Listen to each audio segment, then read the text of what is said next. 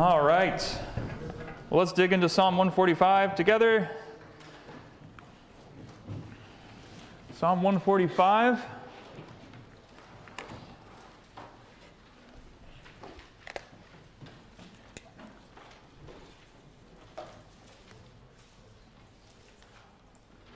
Oh. That's not Psalm 145. There we go. All right, Psalm 145. Just a quick note. As we know, we are reaching the end of the Psalms, which means I'm thinking through what we're going to do next. I would like to continue doing this format, and I'm thinking through the book. So if you have any favorite books, I really want to do this. I heard of Hebrews. Do we have a second? Hebrews would be a lot of fun. Hebrews would be a lot of fun. I thought about Hebrews.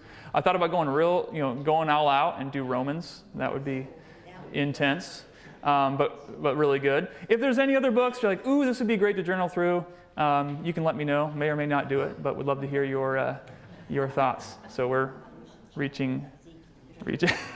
I heard Ezekiel. No, we're not doing Ezekiel. Not at all. There we go.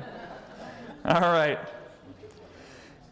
Well, let's just pray one more time. Ask God to guide us as we look in Psalm 145 together. Lord, we thank you for your word.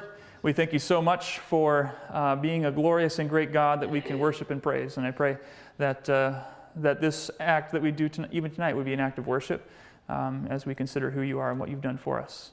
In your Son's name we pray. Amen. All right, let's read through Psalm 145 together, a song of praise. I will extol you, my God and King, and bless your name forever and ever. Every day I will bless you and praise your name forever and ever. Great is the Lord and greatly to be praised, and his greatness is unsearchable. One generation shall commend your works to another and shall declare your mighty acts. On the glorious splendor of your majesty and on your wondrous works I will meditate. They shall speak of the might of your awesome deeds, and I will declare your greatness. They shall pour forth the fame of your abundant goodness and shall sing aloud of your righteousness. The Lord is gracious and merciful, slow to anger and abounding in steadfast love. The Lord is good to all, and his mercy is over all that he has made. All your works shall give thanks to you, O Lord, and all your saints shall bless you. They shall speak of the glory of your kingdom and tell of your power, to make known to the children of man your mighty deeds and the glorious splendor of your kingdom. Your kingdom is an everlasting kingdom, and your dominion endures throughout all generations. The Lord is faithful in all his words and kind in all his works. The Lord upholds all who are falling and raises up all who are bowed down. The eyes of all look to you, and you give them their food in due season. You open your hand. You satisfy the desire of every living thing. The Lord is righteous in all his ways and kind in all his works. The Lord is near to all who call on him, to all who call on him in truth. He fulfills the desire of those who fear him. He also hears their cry and saves them. The Lord preserves all who love him, but all the wicked he will destroy. My mouth will speak of the praise of the Lord. Let all flesh bless his holy name forever and ever. As we read through, was there a portion, a verse that stuck out to you? Observation you want to throw out there? Anything like that as we were reading through? Yes, Diane. Which, I'm sorry? 8. Verse 8. The Lord is gracious and merciful, slow to anger and abounding in steadfast love. Now, just a question to throw out there. Does that sound familiar? I want you to think about that, all right? We'll get there. But that is an incredible description of God. Anything else? Verse 3. Yes, yeah. Great is the Lord and greatly to be praised, and his greatness is unsearchable. Absolutely. Yeah, Mike. In 6 and 7, it goes awesome deeds, greatness, abundant goodness, and righteousness. Yeah. In fact, even more verses. Your majesty, your wondrous works. In verse 5, awesome deeds, greatness, abundant goodness, righteousness. So many different descriptions of different adjectives and everything to describe just how magnificent and glorious God is in his works. Good. Anything else? Yes? 19. He fulfills the desires of those who fear them. He also hears their cry and saves them. Yeah, what a comforting verse. And we'll get to that as we near the end. But that his attribute that he fulfills the desire of everyone who fear him. What a comforting thought, David. A little bit of a contrast. It says in verse 7, the Lord is good to all. Mm-hmm. And then a little bit later, he destroys the wicked. Yes. Yeah, and so there is a lot of language in here that talks about God's goodness and mercy over all his creation, everyone, right? And it says in the New Testament, he sends rain on the just and the unjust. So there's one sense in which God's goodness and mercy is experienced by all, whether you believe in him or not. You're taking advantage of his goodness just by taking a breath. But that does not mean that his saving goodness, his sanctifying grace is applied to everyone. In fact, it's only to those who fear him that happens, and we'll see that contrast. Anything else? Yeah? There are a lot of verses that do mention the underlying theme of justice. Mm-hmm. Like his dominion endures throughout all creation, justice with that, and then towards the end of 145 tells a little bit more about that as well, like what we were talking about. Yeah, absolutely. The theme of his kingdom and his reign is it's all throughout here. And obviously, he is a king of justice, and he reigns with justice. That's absolutely something that we see in the psalm. Anything else? Well, if you were to sum up this psalm in one word, what would it be? Praise. I got it. Just a spoiler, right? It's right there. All right. A song of praise. Just checking to see if you're paying attention. That's all. This is the last psalm in the book of Psalms that's attributed to David. And it's also, we've seen this earlier, this is an acrostic psalm. Do you remember what an acrostic psalm is? It's where each line, each verse begins with the next letter of the Hebrew alphabet. All right? And that's intentional. That's an intentional structure. You don't see it in English, but you see it in Hebrew. If you're looking Hebrew, you'd see the Hebrew alphabet, one letter after the next from A to Z. And we've talked about how that might have served a number of purposes. It could have been a memory aid, as they're teaching their children, A to Z, what the next phrase is. It could be communicating just comprehensiveness and completeness, right? God is the Alpha and Omega, everything from A to Z, a complete treatment of a subject. But this is the last of the acrostic psalms. There's several of these in the book of Psalms. The one exception, and this is just a fun little factoid for you, we don't have the letter N listed in most of our English translations. However, and you might have seen this, did you notice as we were going through in the ESV, verse 13 has this section in brackets right here? So this is the letter N, all right? So this would be M, N, O, only Hebrew letters, right? In one Hebrew manuscript and in the Dead Sea Scrolls, which were discovered, the Septuagint version of the Old Testament and also the Syriac version of the Old Testament, this phrase is included, which would complete the acrostic. So in most of the copies we have of the Psalms, the letter N in the acrostic is missing.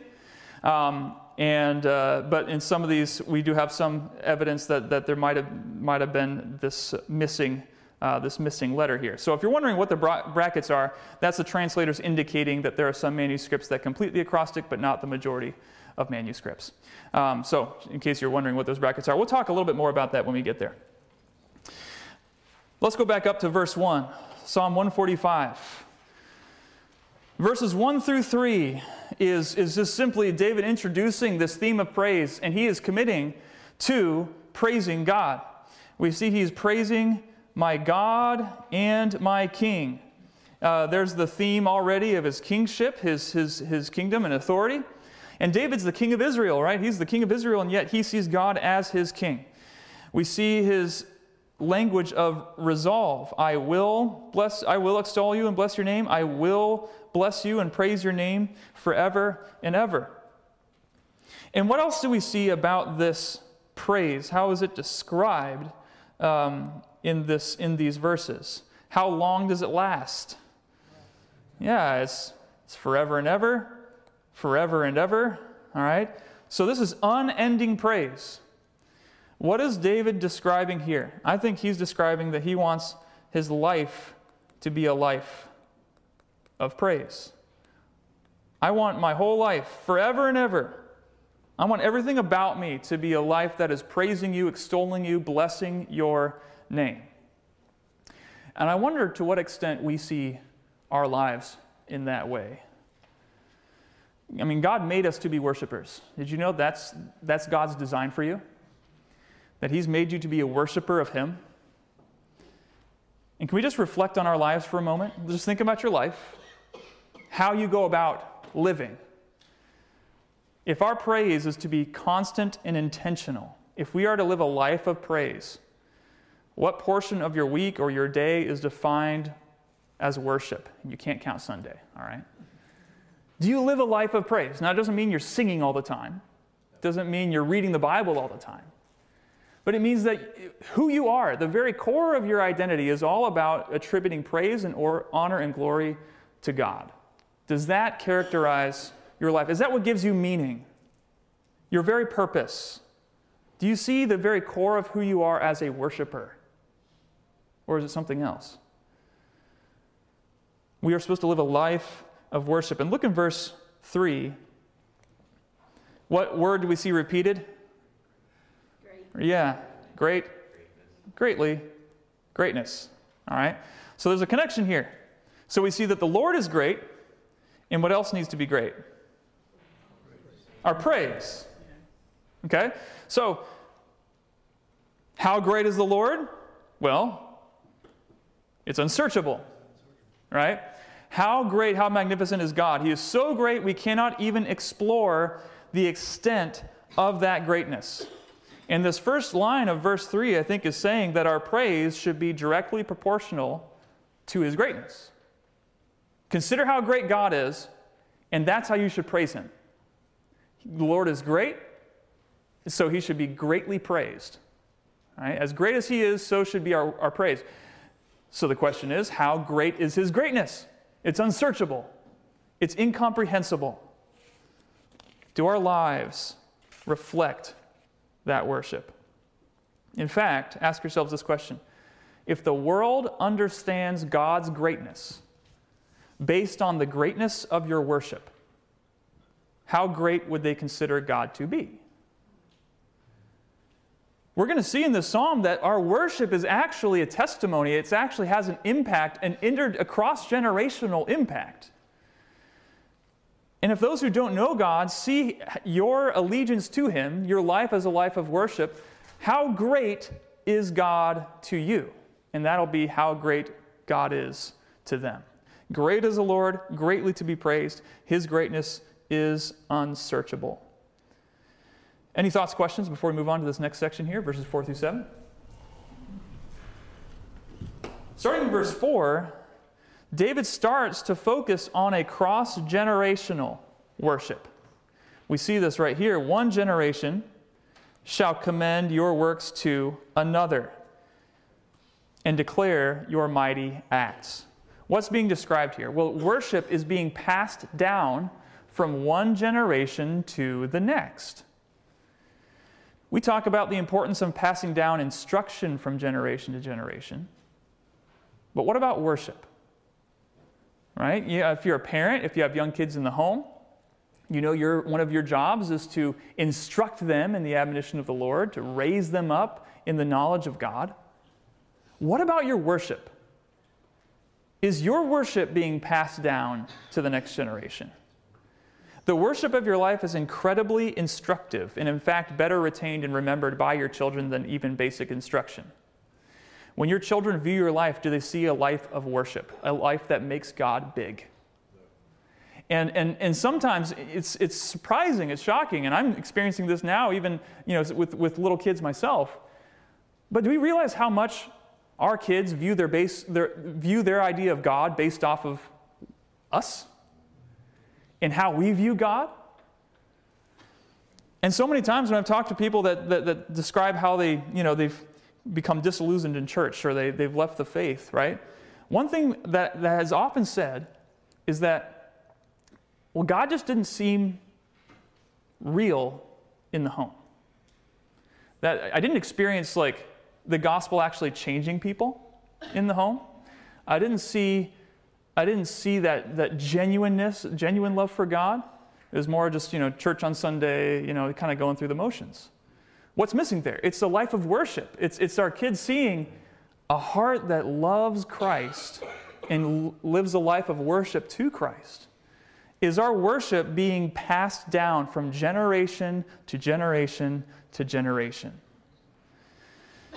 Notice the amplified language describing God's glory and majesty in these verses. Mike kind of pointed out some of these. On the glorious splendor of your majesty, on your wondrous works, they shall speak of the might of your awesome deeds, your greatness. They shall pour forth the fame of your abundant goodness and sing aloud of your righteousness. I mean, it's one thing after another. He's describing over and over again how glorious and how majestic God is. In fact, look at verses 5 and 6, how both the congregation and the individual are included. The first line is they. The second line is I. Verses 6 and 7. They, I, they, and... Oh, hold on. I. Okay, you get the idea. All right.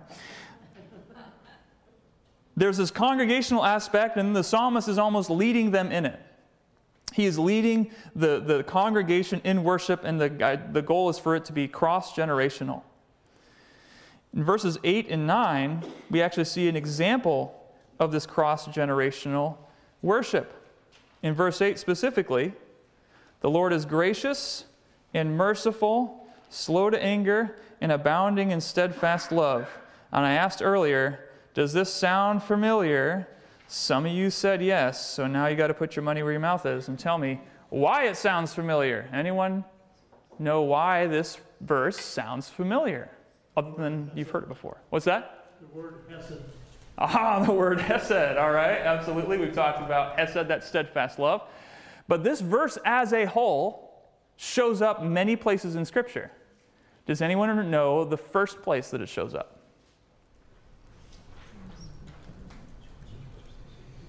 It's in the Old Testament.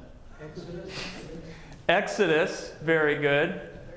Do you remember when in Exodus? What's going on? God showed Moses his backside. That's right. That's right. So Moses says, God, show me your glory. And he puts them in the kind of the crevice of the rock, passes before him, and declares, he said, I will declare to Moses my goodness. Which is an interesting note, that when Moses asks God to show me your glory, God shows him his goodness. What's the greatest picture of his glory? It's how good he is. And in Exodus chapter 34, verses 6 and 7, it says, the Lord passed before him and proclaimed, the Lord, a God merciful and gracious, slow to anger, and abounding in steadfast love and faithfulness. So verse 8 here is a quote of that. And you'll see this quote all throughout Scripture. And it began with God himself revealing, this is who I am. If I want you to know something about me, this is what I want you to know. That I'm gracious, that I'm merciful, I'm slow to anger, and I abound in steadfast love. That's who he wants, He wants you to know about him. He's the very core of who he is. He's a God of mercy, compassion, patience, and loyal, faithful love. And here's the interesting thing. What are we talking about? We're talking about a cross-generational worship. Right here in verse 4. And this is an example of it.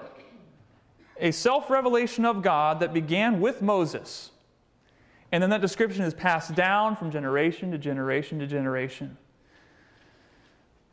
Again, going back to just how we should apply this to our own lives. What view of God are you passing on to the next generation? If your kid's view of God is defined by how you have portrayed him, do they have an accurate view of God? Would they look at verse 8? The Lord is gracious and merciful, slow to anger, and abounding in steadfast love. And when they conclude that is the picture of God that I have received. Now there's more. There's obviously more to God, but this is the core of who God is. Does the view of God look like this verse, or does it look like something different? God has given us His Word, revealed Himself to us so that we can pass on that knowledge, not only through our instruction, but through our worship. As we praise and glorify God, the younger generation underneath us hears that, catches on to that, and joins in worship with us so that the generation after them will continue worshiping God according to His character. The Lord is gracious and merciful and slow to anger and abounding in steadfast love. And then verse 9, the Lord is good to all, and His mercy is over all He has made. And this, it broadens the description of verse 8 to impact everything. All creation, everything He has made, experiences the goodness and mercy of God, not just His covenant people, His chosen people.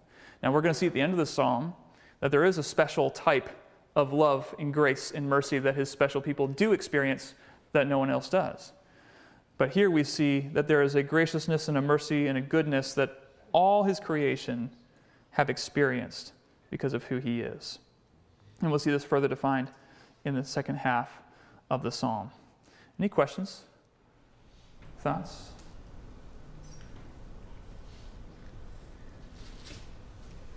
All right. Yes? When it says good to all,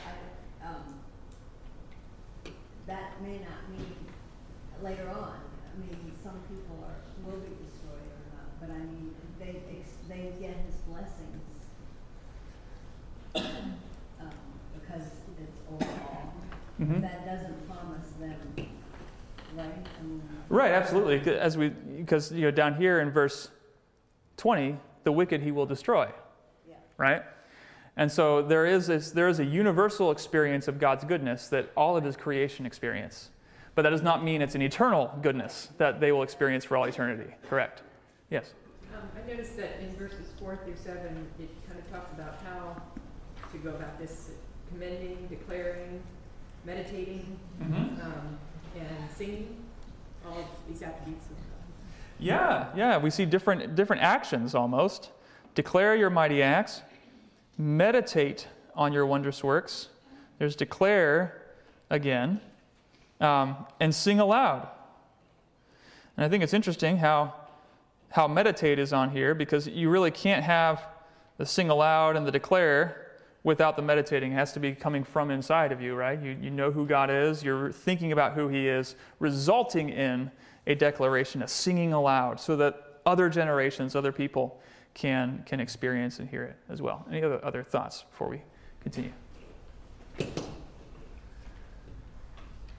Verses 10 through 13, some commentators view this section as the central part of the book, connecting the first half, which is kind of a broad invitation for all of creation to experience God's greatness, to the second half, which actually really explores specific examples of God's goodness and greatness.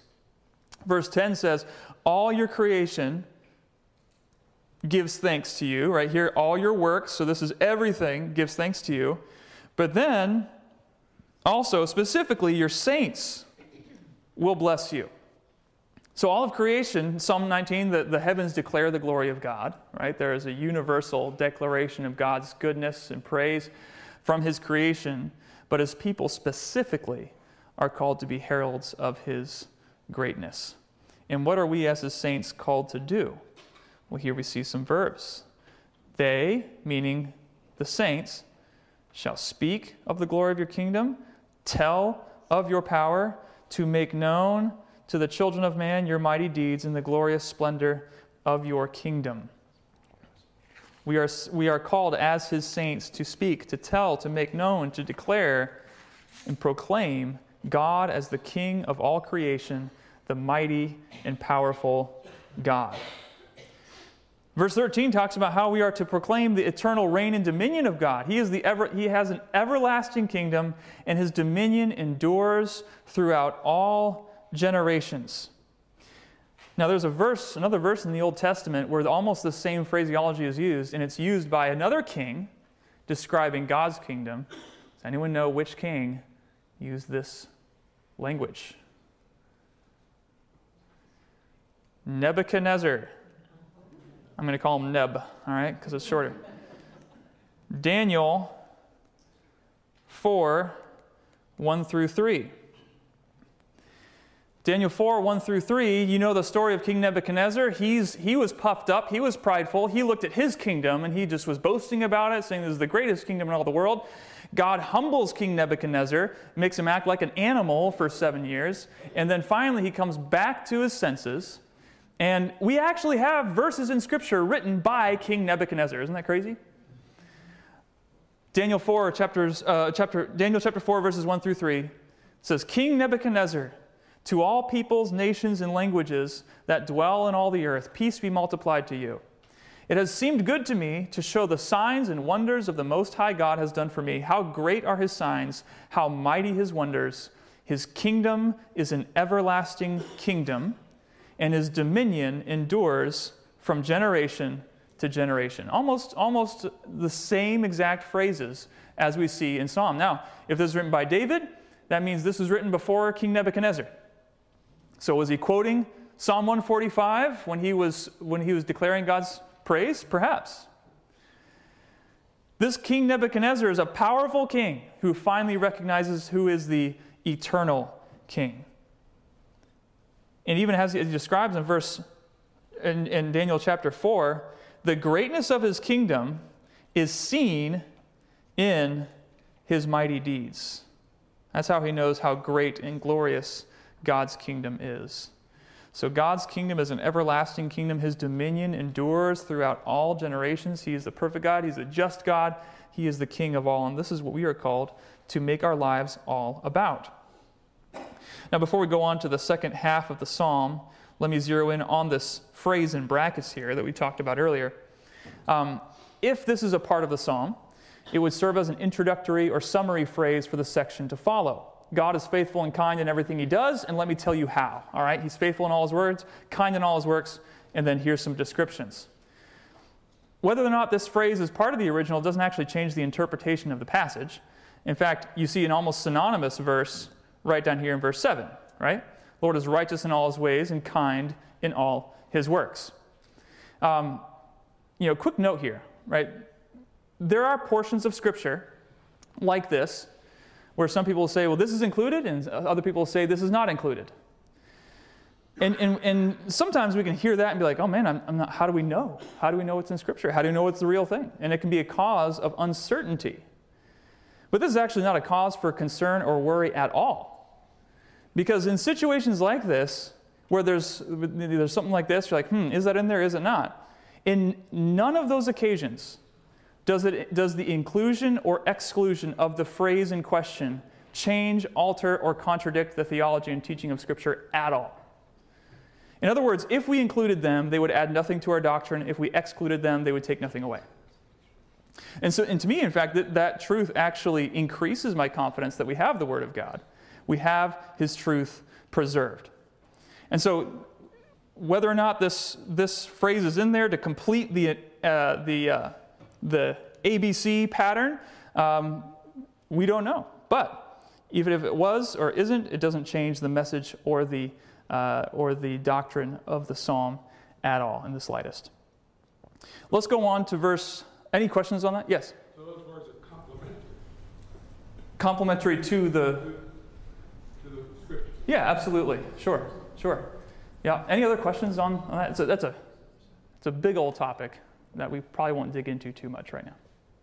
But you can ask a question if you want, and then I'll say some other time. All right, verse 14. We're going to see God's greatness. We've been talking a lot about His greatness, the majesty of His works, all of these things. And then here in the second half, we're going to zero in. We're going to see some specifics about what His greatness is. And here we're going to see the greatness of His eternal kingdom described. Now look in verse 14. He upholds all who are fallen, raises up all who are bowed down. He opens His hand. He gives them their food in due season. He satisfies the desire of every living thing. He's near to all who call on Him. What kind of king are we describing here? A personal king. Good. What else? Yeah? Gracious. Very gracious. Merciful. Now, when we think of a king, we think of someone aloof, someone who's distant on his throne. But when the psalmist describes the greatness of God's kingdom, what does he emphasize? He emphasizes His grace. One commentator says it this way: what sets it apart from all earthly kingdoms is that it is eternal, and that its greatness is its grace. Another writer says this: where is the cosmic excellence of the kingdom seen? Not in symbols of earthly pride and power, but in gracious condescension to the fallen and the crushed, in a gracious care which provides for the wants of every living thing. When you think of God's greatness, what's the first thing that you think of? I mean, we could think of the greatness of His creation. We could think of the power of His glory. We can think of all of these things that are magnificent, and those are true. But first and foremost, when God describes His own greatness, what does He point to? He points toward His grace. He actually points toward His condescension, which we see in the greatest possible way in Christ condescending to us, to leaving His place in heaven, coming to us and taking on the form of a servant. That is the greatness, the greatest picture of His grace and glory. So we don't want to view God's greatness in terms of separateness or distance. But actually, God is great because He is close. We know He is great because He is near. And look how this is described in the following verses. Verse 14. Actually, verses 14 through 16. It's kind of a connected, kind of similar idea together. It's describing that God is a king who cares for all of creation. The Lord upholds all who are falling. He sustains, is what this word is communicating. The Lord upholds all who are falling, raises up all who are bowed down, right? So here's our problem.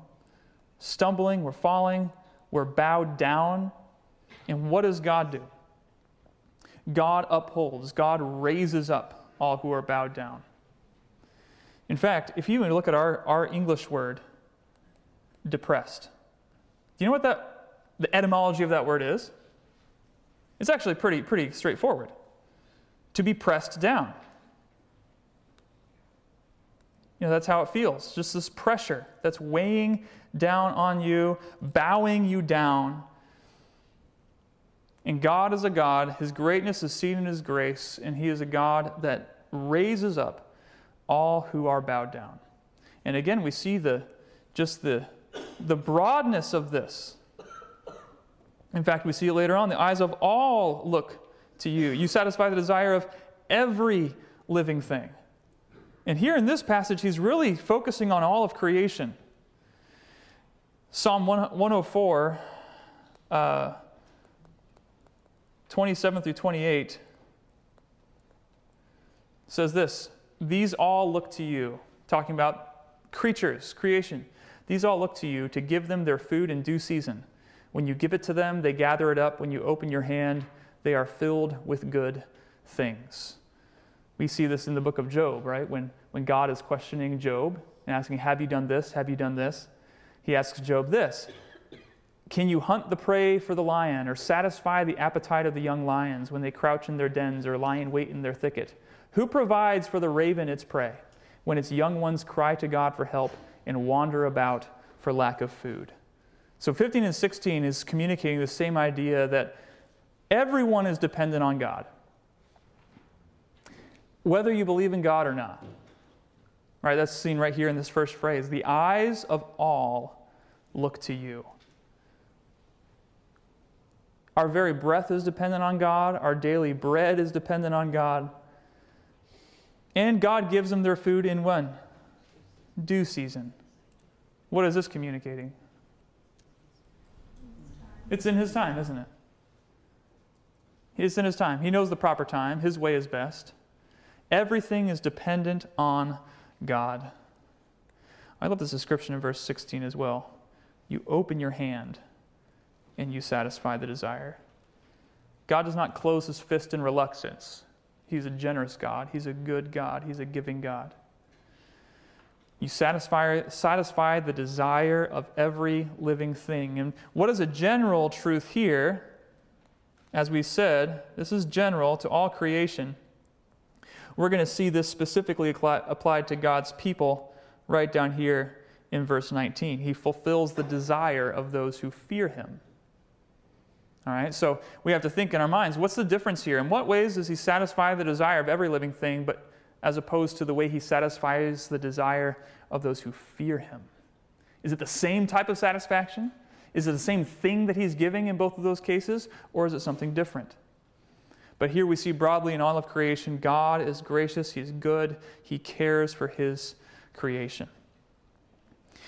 Verse 17, again, serves as an introductory. If verse 13, right here, serves as the introduction to this section, verse 17, which is kind of parallel, would serve as introduction to this section. The Lord is righteous in all his ways, kind in all his works.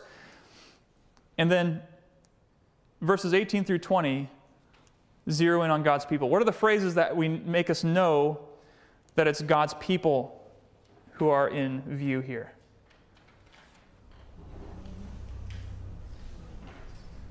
Call on him. Okay, so call on him.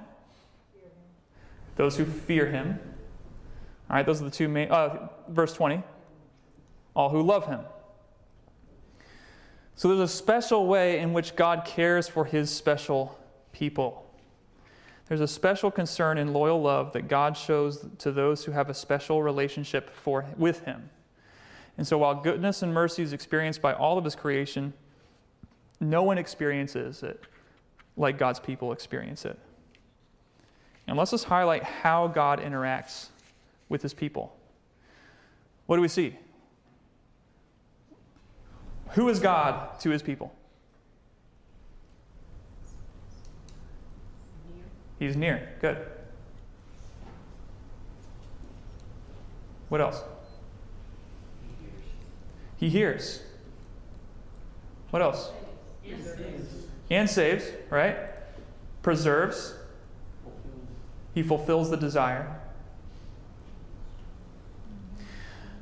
Let's look at verse 18 a little bit. God is near to all who call on him. When we see the phrase, the description of nearness of God, I think the main thing in question is that he is ready and eager to answer our prayers. He is near. Because in Psalms, in other Psalms, in lament Psalms, when a psalmist is complaining about his prayer not being answered, how is God described? It's far away. Far away, right? And he feels far away. But here we see God is near. God is near to those who call on him. Why is this phrase important? Specifically, this last little section right there.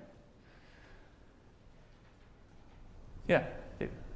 It's kind of like the parable of the Pharisee and the woman in the closet, basically.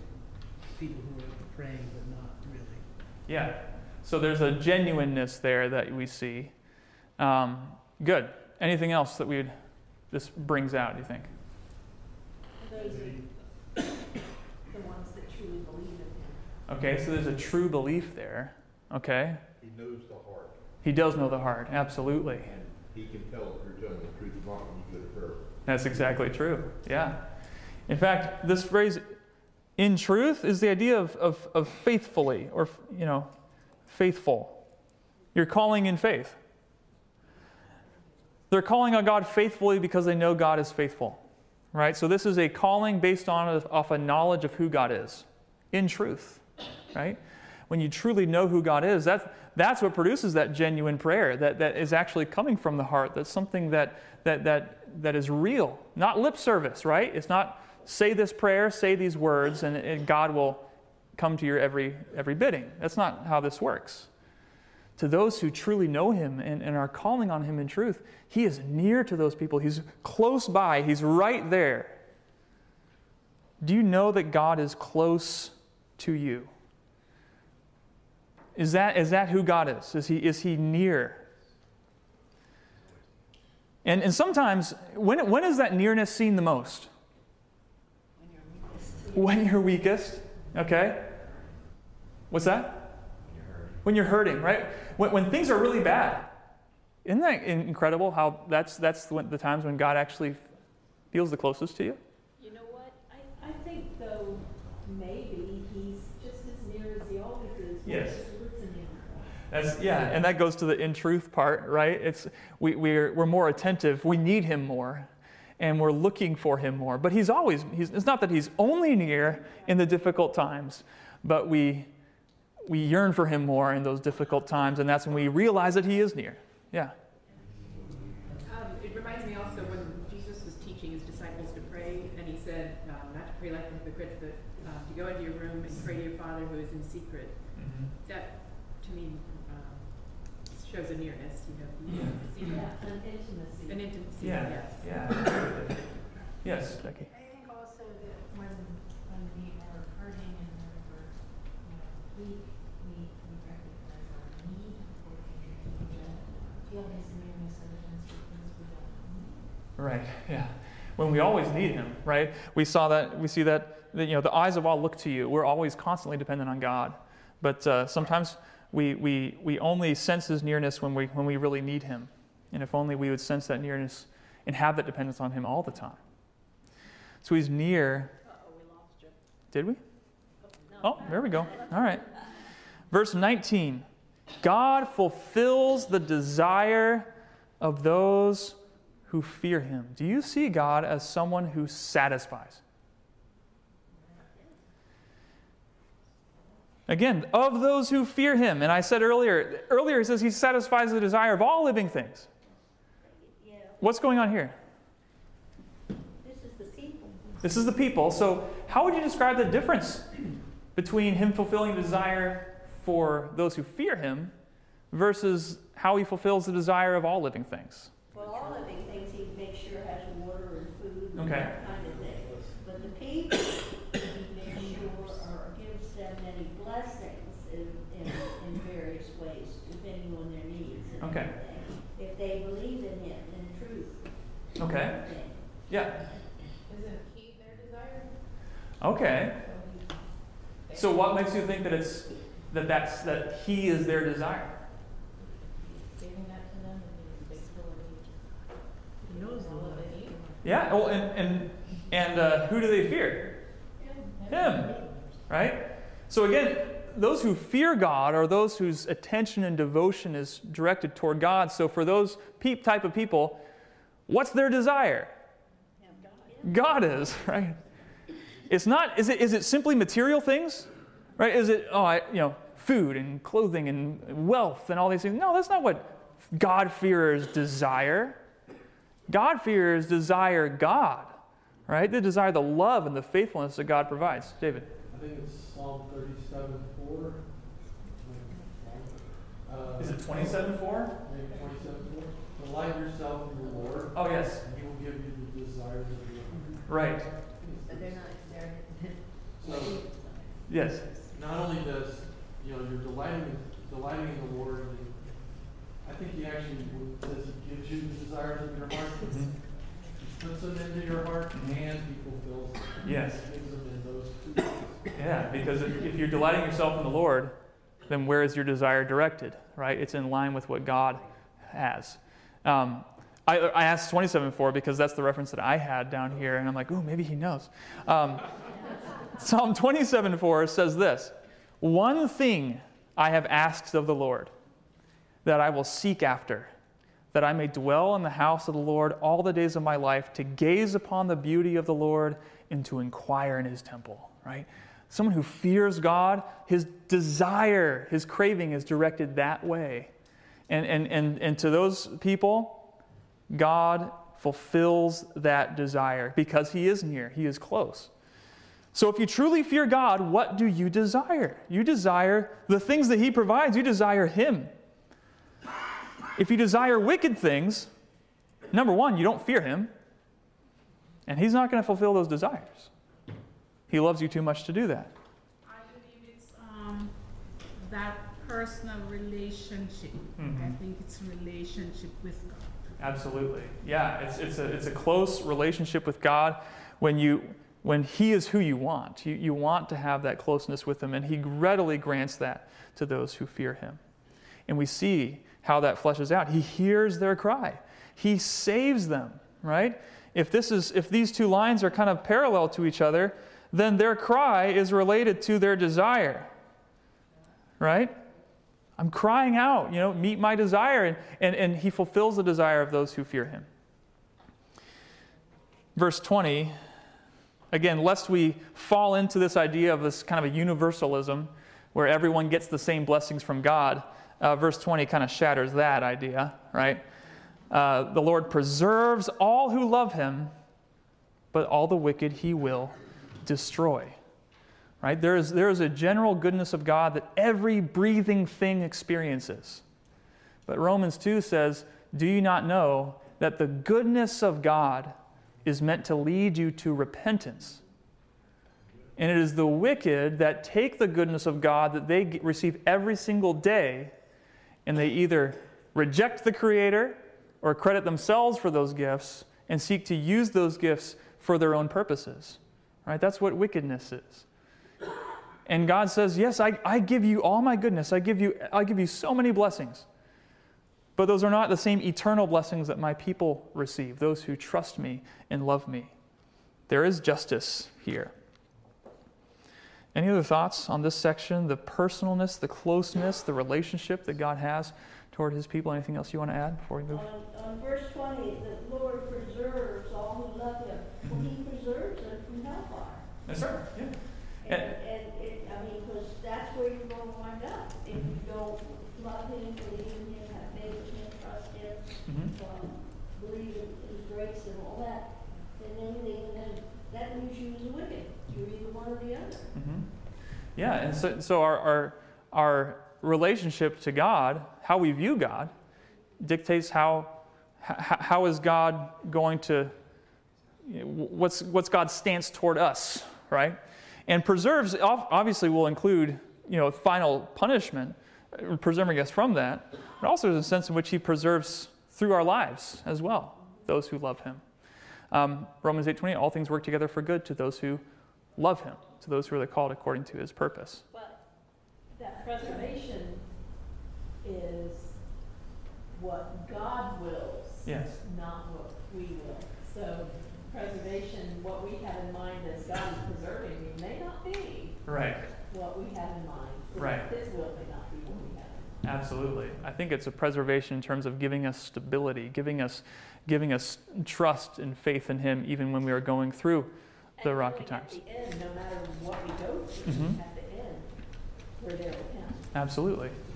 And I think this idea of preserves also echoes what we see earlier about him upholding those who are falling and raising up all who are bowed down, right? That he's close, he's paying attention, he knows what's going on, and he's walking us through life. Anything else?